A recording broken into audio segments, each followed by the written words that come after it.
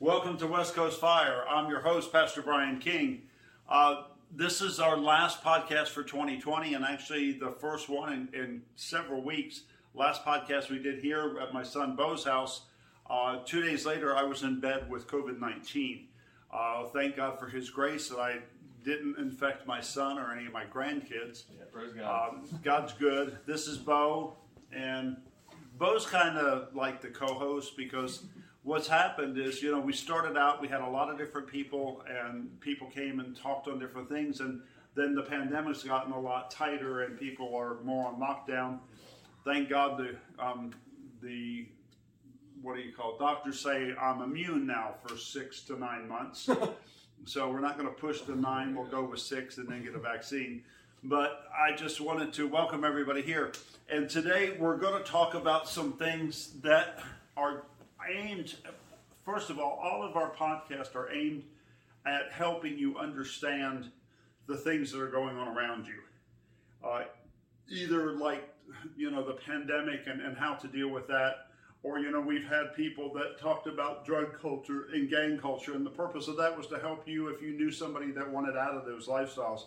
It's always aimed at helping and enriching your life. Not just sitting around talking. Yeah. Sometimes it's to clear things up, misconceptions, mistranslations in Scripture, wrong attitudes in the church. But today, Bo and I, and a lot of this, usually if it's Bo on the podcast with me, it's a result of a conversation that he and I have been having.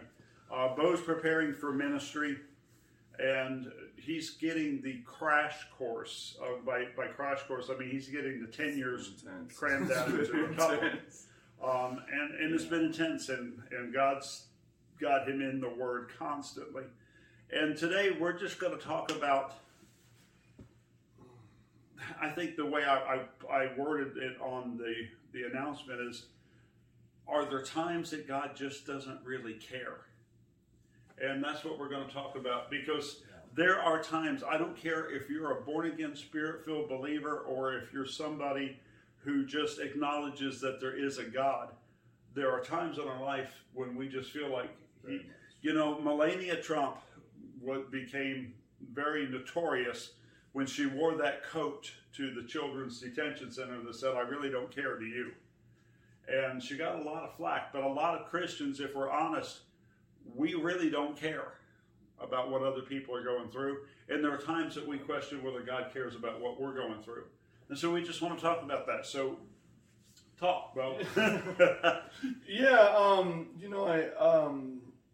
I very much have struggled with, and it's part of consumer Christianism. Wow. Is believing that if God loves me, He's going to do what I want Him to. Yeah. And so when things aren't going my way and God's not answering the prayers that I think He should be answering, I start feeling, the thought process is, either He doesn't care, He doesn't love me, or He doesn't exist. Mm-hmm. And so that's part of consumer Christianism is it cultivates a mindset of God should do what I want Him to, and it's the genie in a bottle. It is, and this is where word of faith and prosperity doctrine cause a lot of problems, because it teaches you that if I can speak into existence anything I want. I can shape my reality in every aspect just by using my words, because by doing that, God's going to do what I want Him to. And so, it's no longer about, I'm going to pick up my cross and follow Jesus. And I'm not saying that charismatics are wrong. I'm not saying word of faith doctrine is wrong. I do think that it's gotten into a dangerous territory.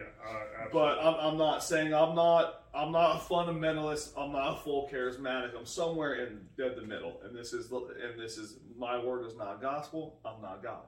This is just my opinion. God. So anyway, but that's where my brain goes when God's not answering my prayers, and I'm going, well, God, why do you just not care? Do you not care that I'm hurting right now, or are you mad at me because I screwed up? And I know that you know that, and so I think I'm, and part of growing up in the church is you almost, especially with the Old Testament and the New Testament, you almost look at it like God is vengeful and angry and waiting to whoop your ass. But Jesus is the only thing keeping him at bay. Right. And so that becomes, well, God must be mad at me. I gotta Jesus intercede, please. But the truth is, Jesus said, "If you've seen me, you've seen the Father." And then in Hebrews it says, I think it's Hebrews says that Jesus is the image of the invisible God. Right. And so going with love and compassion and mercy. Correct. But there's also justice, and right. there's also holiness it seems like there's a whole sect of Christianity that focuses just on love, which leads to greasy grace. God would never punish me. God would never. He loves me. He is love, but he's also justice as well. Right. And he said, "I discipline those who I love." Correct. And just for the record here, there's a difference between discipline and punishment. There's a difference. God doesn't punish. Punishment, according to Scripture, is reserved for unbelievers at the last day. Correct. But God disciplines, and His discipline, that varies. It can be something to where it's like a slap on the wrist, to where He just gets your attention, or where He strips you of everything because right. Yeah. Because He has to, because you're not listening. I've been there. I've been there a couple times. I think you've been swallowed by a whale. Yeah, spit up somewhere too. Anyway,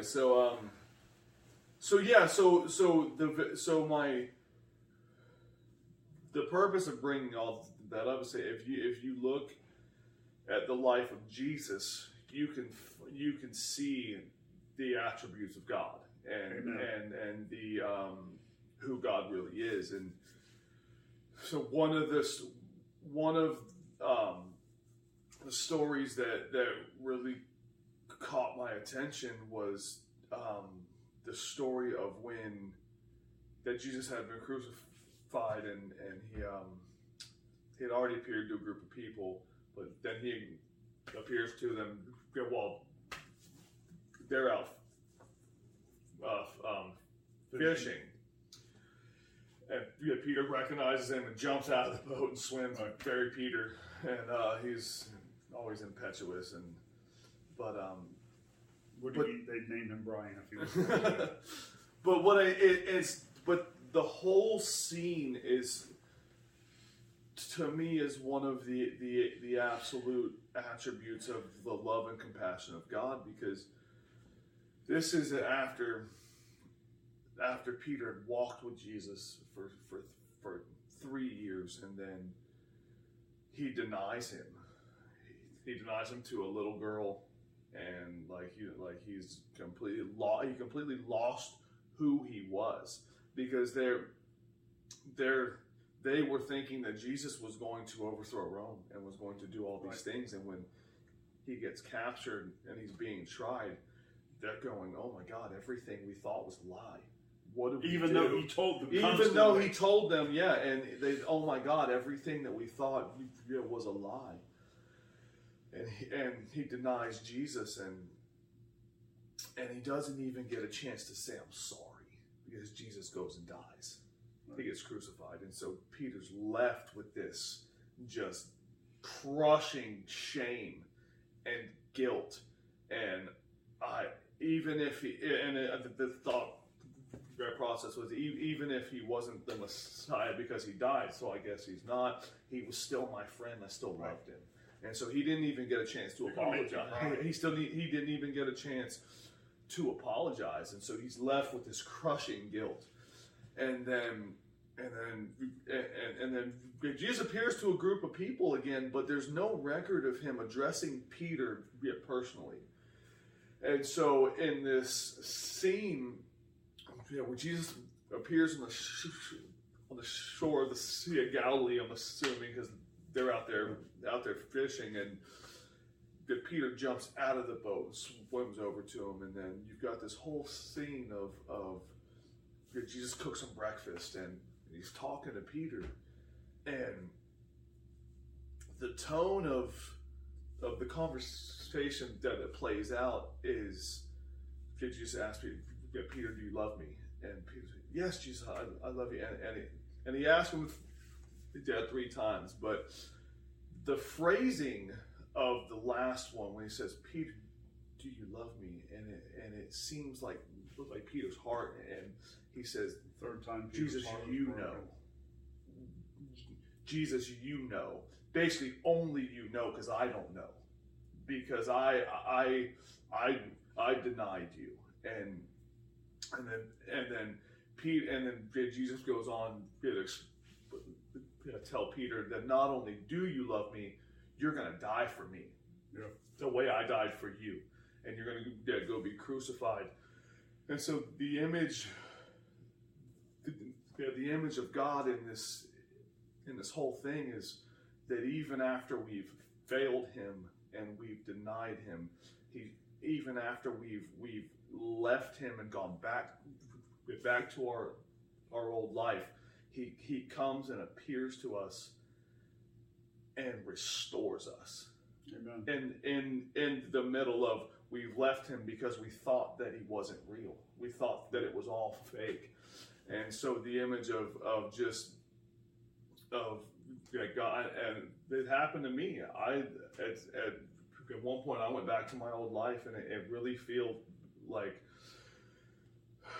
because I really believe that for most Christians, if you're doing it right, at some point you start to question, am I a fraud? Am I a fraud? Am I really walking with God, or is this all an act? Am I a fraud? And Jesus appearing to you and saying, you're not a fraud. Just because you screw up doesn't mean that you don't love me. And to me, that's one of the most important images of God is him coming to us after we've abandoned him, that to restore us and bring us back. And I don't think that Peter becomes who he becomes without that conversation with Jesus on the beach. I think you're right. Just a little parenthetical aside here. Religious leaders in America, across the board in general, need to be examining themselves. We need to be examining ourselves on a regular basis to see, are we a fraud? Yeah. Because there's a lot of people, there's a lot of men and women that have tens of thousands of followers on social media, that the things that come out of their mouth don't line up with Scripture. They don't line up with the Word of God. The Word says to test the spirits. And see, Bo's talking about the individual sitting in the pew. This now I'm addressing leadership, because I'm a leader. I'm a pastor and a bishop. If you're a leader, you need to be checking yourself regularly. Well, I believe if you're not checking yourself, you've gotten into pride. Yeah. If absolutely. there's no sense of humbleness, of being humble, and no sense of, am I a fraud? Yeah. Am I doing this? Am I actually walking with God? Am I leading people astray? If there's no sense of that, and you think that you've just got it all figured out, and worse, it seems like there's a bunch of people that feel like they have all the answers, and you can ask them any crazy question about God, and they have an answer. I think of the most, or they've got a book series or a tape series, and I think, I'll sell it to you for $29.95. I think one of the most powerful things that a leader can do is when a person asks, I don't understand why is God doing this, or why did God do this? You have to be honest and say, I don't know. Yeah. I don't know, because if you have a pastor who knows it all, you need to go to a different church. Yeah, for real, absolutely. Because it's the same principle of Charles Spurgeon quoted. He said, Jesus did not get paid the ultimate price and live a perfect life for the Pope to be the one closest to God. Amen. And it's the same thing of all these big pastors who feel like they're above everybody else and like they are God's pipeline to other people. That is nonsense. Yeah, and this is getting off the subject. Yeah, sorry. No, because I want to bring this up though. There is required of spiritual leaders to a transparency. Yeah. And if you're a spiritual leader that's doing this, well, I have to live my life in private. I can never let anybody know that I'm struggling with this because then they won't respect me anymore. That's horse feathers. Yeah. That's spiritual pride, and you need to get off that horse. Well, what it does, and I've had this talk with other people, is it makes people think that there is an obtainable perfect life. Right. And that is dangerous. And then you're going, God, why does he get it and I don't? Yeah, you why beat yourself up because you're not that good. Yes. You're not living this full. I know. I can't. I just for sure. We've been in a denomination, or not a denominational, but a situation where the leadership never covered over everything that was wrong in the church. And I don't believe in that. We address it head on. I came out and told people I had COVID-19 as I was waiting because the Lord had told me to wait. He told me not to do it. But then he said, okay, now's the time. People need to know that you struggle with it and you come out on the other end. It'll give them hope. Be transparent. To be honest, until you got it, I thought it was a bunch of baloney. You know what I mean? So that's I've got several friends that were like that, and now they've got family members that aren't with us for the new year. But you know, the Peter on the beach with Jesus was a perfect example of how it feels when we've let God down. But I want to talk about about how that feeling that we get, that does he even freaking care? Yeah. So and you and I had talked about so this Mary and Martha. And so this is a perfect example. So to set the scene, is what's going on is Jesus is with the disciples and they're in another place, and he gets a letter from Mary, and it says they're the one whom their love is ill and dying, and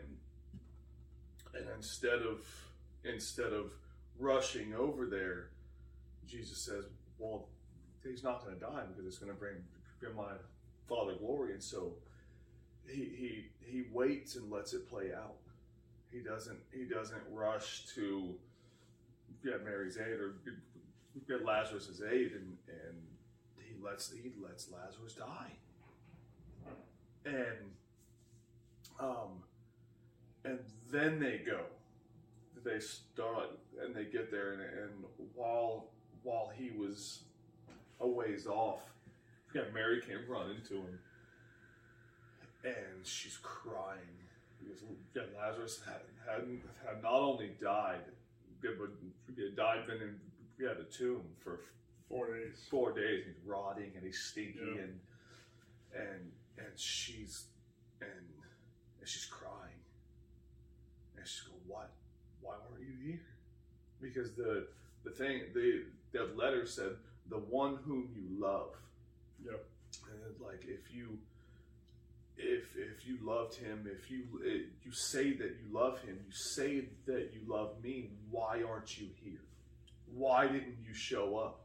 The thing, and so many times it felt like the thing I needed most from God, he let die 4 days ago. Yep. I have definitely been there. And he's sitting, and she's crying, and I really believe that the heart behind it, the thought process is, if you had been here, I wouldn't be in pain right now. Yeah. Had you showed up, I wouldn't feel what I am right now. You said you loved us. I know you're God. I know what you're capable of. Why weren't you here? And there's an oxymoron there too, because she knew what he was capable of, but it never dawned on her that he could still redeem the situation. I know, but that's where what we I are mean when we're in grief. Yeah, and that's it. Is all I can't focus on the fact that I know, and I've said to God, I know what you can do. I know that you can literally do anything. Why aren't you here? Why are you letting the thing I'm begging you for is rotting and smelly now? And I begged you for it 3 years ago and you let it die. And Jesus, he knew that he was going to raise Lazarus from the dead. He knew he was. He said it before Lazarus even died. He knew what was coming. And Mary's crying, and this is the same Mary who sat at his feet and listened to his teaching. And he said, "Yeah, you do what's better." And so she's crying, and he knows that he's going to raise Lazarus up. He knows what's coming, and not once did he say, "Mary, stop crying. Mary, listen. I got this. I'm gonna take care of it. You don't need to hurt anymore." He sat down on the ground and cried with her. Didn't say anything. Didn't say, "Hey, I've got you covered." He sat down in the dirt with her and wept. And that's the shortest verse in the Bible, and one of the most powerful, because if Jesus is the image of God, which means that Jehovah God, who sits on the throne of heaven, cries with us when we're hurting, even knowing that he's going to restore everything that he had planned. You know, you're killing me here this morning. I'm fighting back the tears, listening, because this is my son, in whom I'm well pleased. Well, and this is God. It's not the God on the throne waiting for you to mess up or counting your tithes, going, "Oh, you didn't tithe here, here, and here. Yeah, here's a hospital bill." That's not. God is the one who, I know you're in pain, and even though I'm going to fix it, I'm crying with you in the dirt, because that's where you need me to meet you right now. And that's God. We could close. There's a lot of y'all been wondering in this past 9 months where God was and if he really cared. I had somebody ask me, does God even give a damn? Yeah, he does. He does. But see that, you hit the nail on the head about 10 minutes ago when you mentioned consumer Christianity. Yeah. Consumer Christianity is, what have you done for me lately, God? Yeah, that's exactly it. Consumer Christianity causes you to bitch and moan when you get to church and you can't find a parking place. And you mumble out, "Is this really even worth it?" Consumer Christianity is when you get upset because somebody's in your seat. Consumer Christianity is when you get upset that the worship director didn't play the song you asked him to. Yes, God, I've been guilty of that. Well, not that. I like this music. Yeah, today. I'm not going to worship. I'm going to sit down until the music's over. That's consumer Christianity. But see, the Word of God says that we're to come together. Each of us we consumer Christianity is going to church to be blessed instead of going to church to bless someone. To be a blessing. That's right. And that's the whole thing with Christianity. We're blessed to be a blessing. If you take that, we're blessed to be a blessing. If you take that and make that the focus of how you live, it changes. You don't get caught up in prosperity doctrine.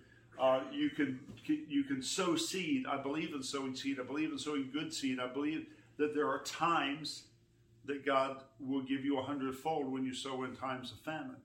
It's not every time. Yeah. It happened once in the Bible. Once. If you're one of those preachers preaching to telling people, if you sow in a time of famine, you reap 100-fold, stop it. It's not a promise. It's not a promise. It's not dogma. It's not doctrine. It can happen. But you got to remember that God told him to sow in the famine. So the whole thing is, some plant, some water, God causes increase. Right. So exactly. So don't get caught up in that. That blessing isn't for your BMW. That's right. That is right. That blessing is for you to pay your bills, to be able to feed your family, and to be able to share with others. I love the meme on Facebook. Every now and then they get it right. The meme that says, if God blesses you, don't build a bigger barn, build a bigger table. That's right. Yeah, amen. You know, and Amen. and we're, as a family and as the Reignite as a ministry, we're really involved with the homeless and trying to feed them. One of the things that really distresses me now is because of the pandemic, we can't do that. Yeah. They've shut down all the cooling centers, all the warming centers. Everything is out. The ranch is shut down. They shut down everything. Oh my God. I ran into a young lady that we used to minister to on a regular basis last night. Haven't seen her since. It's been almost a year because they shut down where we were feeding the homeless. Initially, they shut that down a year ago, but I ran into her last night. It was dark, it was raining, it's cold. Believe it or not, it does get cold in Southern California at times in the desert. And it was cold and rainy, and she and her boyfriend are sleeping in the tent. And, you know, this breaks our hearts. If I was blessed the way some of these pastors are, there'd be a homeless center along with a church building. Yes. This is what prosperity is about. This is what Christians need to be focused on when you get the prosperity doctrine. But for those of you who are wondering where God was during 2020, if you lost a family member, He's right there with you. If you're a born-again believer, He's been right there with you. It's just sometimes, especially in times of loss and in times of grief and pain, it's real easy to lose sight of the fact that He's there. Because you ask, like we were talking about, do you really care? Where were you? Why weren't you here when this happened? But you see, Jesus raised Lazarus from the dead. It was all for God's glory. It was. God was glorified in it. Lazarus' life was never the same after that, I promise you.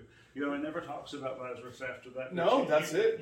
You've got to know that Lazarus had to become an evangelist or a prophet or something. You know, there's a very, there's, and if you look, because we get caught up right now. God, I need you to deliver me right now.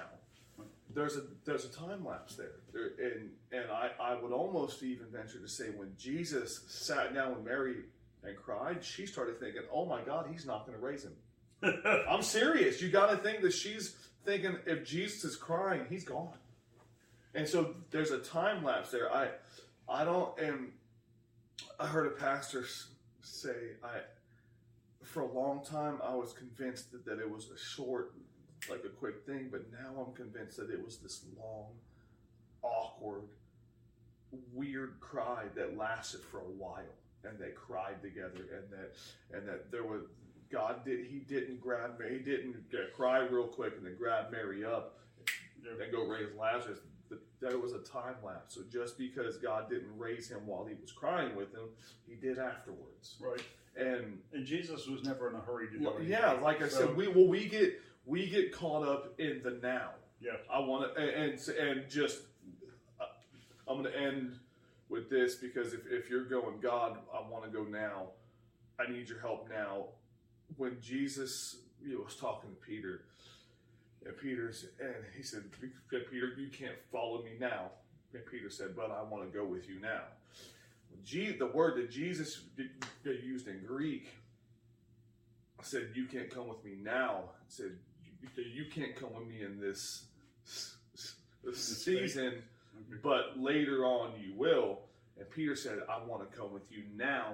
He said, I want to come with you right at this moment. And so Jesus, God, thinks and processes and makes things happen in seasons, and we're looking at the right now. Right. And that was 2,000 years ago. Yeah. How much more are we like that It's now? still, there's nothing new under the sun. It's the same thought process. I mean, probably more now. We got a microwave generation with a crockpot God. Right. And that's... I drove through McDonald's on the way over here. We have two drive-up windows because because one's one not was quick fast, enough. one's Yeah. not fast enough. We want it now. I Yeah. remember back when you were little and we were in a church and this prophet from New Zealand came and he gave a prophetic word and the pastor asked, and it was this massive prophetic word about things that were going to happen in the church. And the pastor asked him, he said, just because the pastor knew, because the prophet said this is going to happen super pronto. And so the pastor, knowing this prophet, asked him after the word, he said, can you can you define super pronto? What is in your spirit? He goes, 18 to 24 months. Yeah. Super pronto to me means before I leave the parking lot. Yeah. And seriously, had he not said that, there would have been people standing out there in the parking lot praying, marching around the parking lot, expecting a new building to pop up. So very much so. We're going to cut this. We're going to bring this to an end. We try to keep it to 30 minutes so folks driving home from work can turn this on. And even in Palm Springs, this time of year, with all of our wonderful friends, all of our wonderful friends from the north. Wonderful friends from the north, not snowbirds. You want to read this real quick? Oh yeah, go ahead. I'm going. Quick. Do you want me to read? Yeah. Yeah, no, here. Yeah, you can read it. Bo gave me this when we first got here. We were talking about this, and this is from Psalm 77, and this is the psalmist. This is Asaph, who was the director of music for David, and he wrote this to the Lord. He says, "Will the Lord reject forever? Will He never show His favor again? Has His unfailing love vanished forever? Has His promise failed for all time? Has God forgotten to be merciful? Has He in anger withheld His compassion?" And then he turns around like that so many times. Oh, absolutely. So many times. And then he turns around in verse, this is chapter 77, and then in verse 10 he answers himself. He says, "Then I thought, to this I will appeal. The years when the Most High stretched out His right hand, I will remember the deeds of Jehovah. Yes, I will remember your miracles of long ago. I will consider all your works and meditate on all your mighty deeds." Right. Amen. So 2020 is about to be over. Things are not going to change overnight, folks. That's right. There's going to be a waning of the season. We are in a season. That season will come to an end sometime next year. But don't wake up on the 1st of January and think everything's going to be miraculously better. But when you wake up, as you're going through the rest of this season, keep your eyes on the things that God has done for you. Bring to memory. Count your memory. Write it down. Make a gratitude list. Tell people about it. Tell- That's what He yeah. says in Deuteronomy over and over. Tell your children about it. Talk about it at home. Talk about it when you're with your friends. Talk about the things that God has done so that you remember. You remember the things He's done so that you will not begin to speak out against Him in your anger. Right. And it will encourage you. Yeah. Talk about the way He blessed you. Find the things that He gave you in 2020 that were absolutely blessings from It was Him. a rough year. I came out of this year just amazing. Yeah. I mean, there's some. Obviously, it wasn't like a great financial year, but as far as who I am in God now, I would redo this year if I needed to. Yeah. Because I came out. I came out with. He the doesn't Lord. need to, so we're not going to. But just bring to remembrance the things that He's done for you in the past. So thanks, Bo. I appreciate it. So this is Pastor Brian King with Reignite Ministries International. This is West Coast Fire. I'm wishing you all, first, before I wish you the final blessing, for those of you who really struggled in 2020, I just want you to know I pray for you guys all the time. I pray for the people that follow us. And for 2021, I wish you all the blessing of shalom. May there be nothing missing, nothing broken in your life. I love you all.